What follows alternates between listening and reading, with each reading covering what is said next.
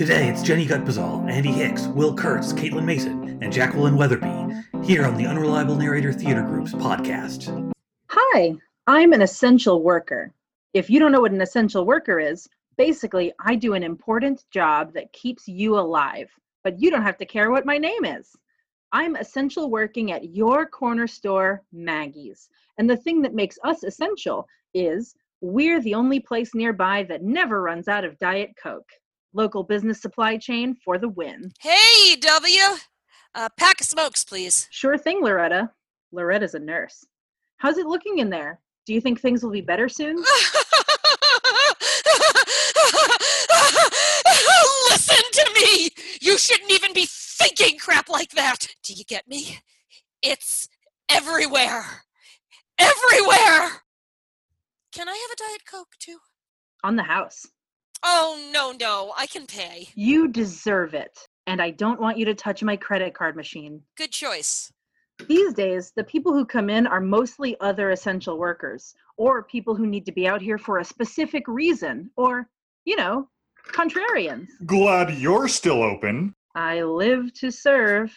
Let me ask you this. This whole thing about standing 6 feet away, I don't get it. Like, what if the virus lands on top of a shelf that's 4 feet away and then jumps 2 more feet to my mouth, which is wide open more often than not? What about that? I don't think the virus can jump because it doesn't have knees. But do we know that? Oh, do you want a mask? My roommate and I made some that we're giving out to people who don't have them. They're free. That's pretty sweet. I could use another oven mitt. Okay, another one. Which Avenger could beat the crap out of the coronavirus? I'm thinking Hulk, right? Because he's a scientist. And Hulk? I guess we need more study on that. What can I ring up for you? I'm not buying anything. I just came in here to shoot the shit. See you later. Great. Don't forget, Die Hard is a Christmas movie. Hi, I'd like all of this and a Diet Coke, please. You got it.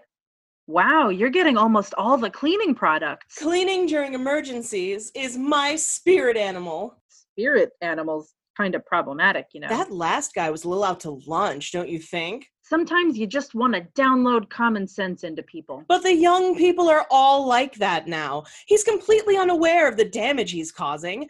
It was foolish of my generation to let those irresponsible millennials set foot on God's earth. Right. Would you like a mask? My roommate and I made them to hand out for no money in the interest of protecting society. Oh, I'm not doing the mask thing. Masks trap bacteria, and then the negative energy makes you sicker. I read it in Goop magazine. I guess I'm surprised that you're buying all this, Mr. Clean, if you don't want to do the most basic CDC recommended. Quit judging me. Cleaning is my spirit animal. Your dingy, horrible masks have nothing to do with my spirit animal. Okay. $119.22. Hey, we kind of got off on the wrong foot, but I do want to thank you for paying my salary for the next 3 weeks. You're welcome. I try to make Gandhi proud of me. I know that in a cramped store like this, literal compliance with social distancing is impossible. But I still appreciate the customers who try, pushing their backs to the shelves, looking around panicked like a human frogger. Anyone who in regular times would look insane, I know today is one of the sanest people in the room, and I want to tell them that. But I'm afraid of embarrassing them, so instead I just kind of grunt hello. I hope they can feel my appreciation. Hey, guy, I like the spandex. I'm the Mad Buffalo, and I have a message for Dick the Rick.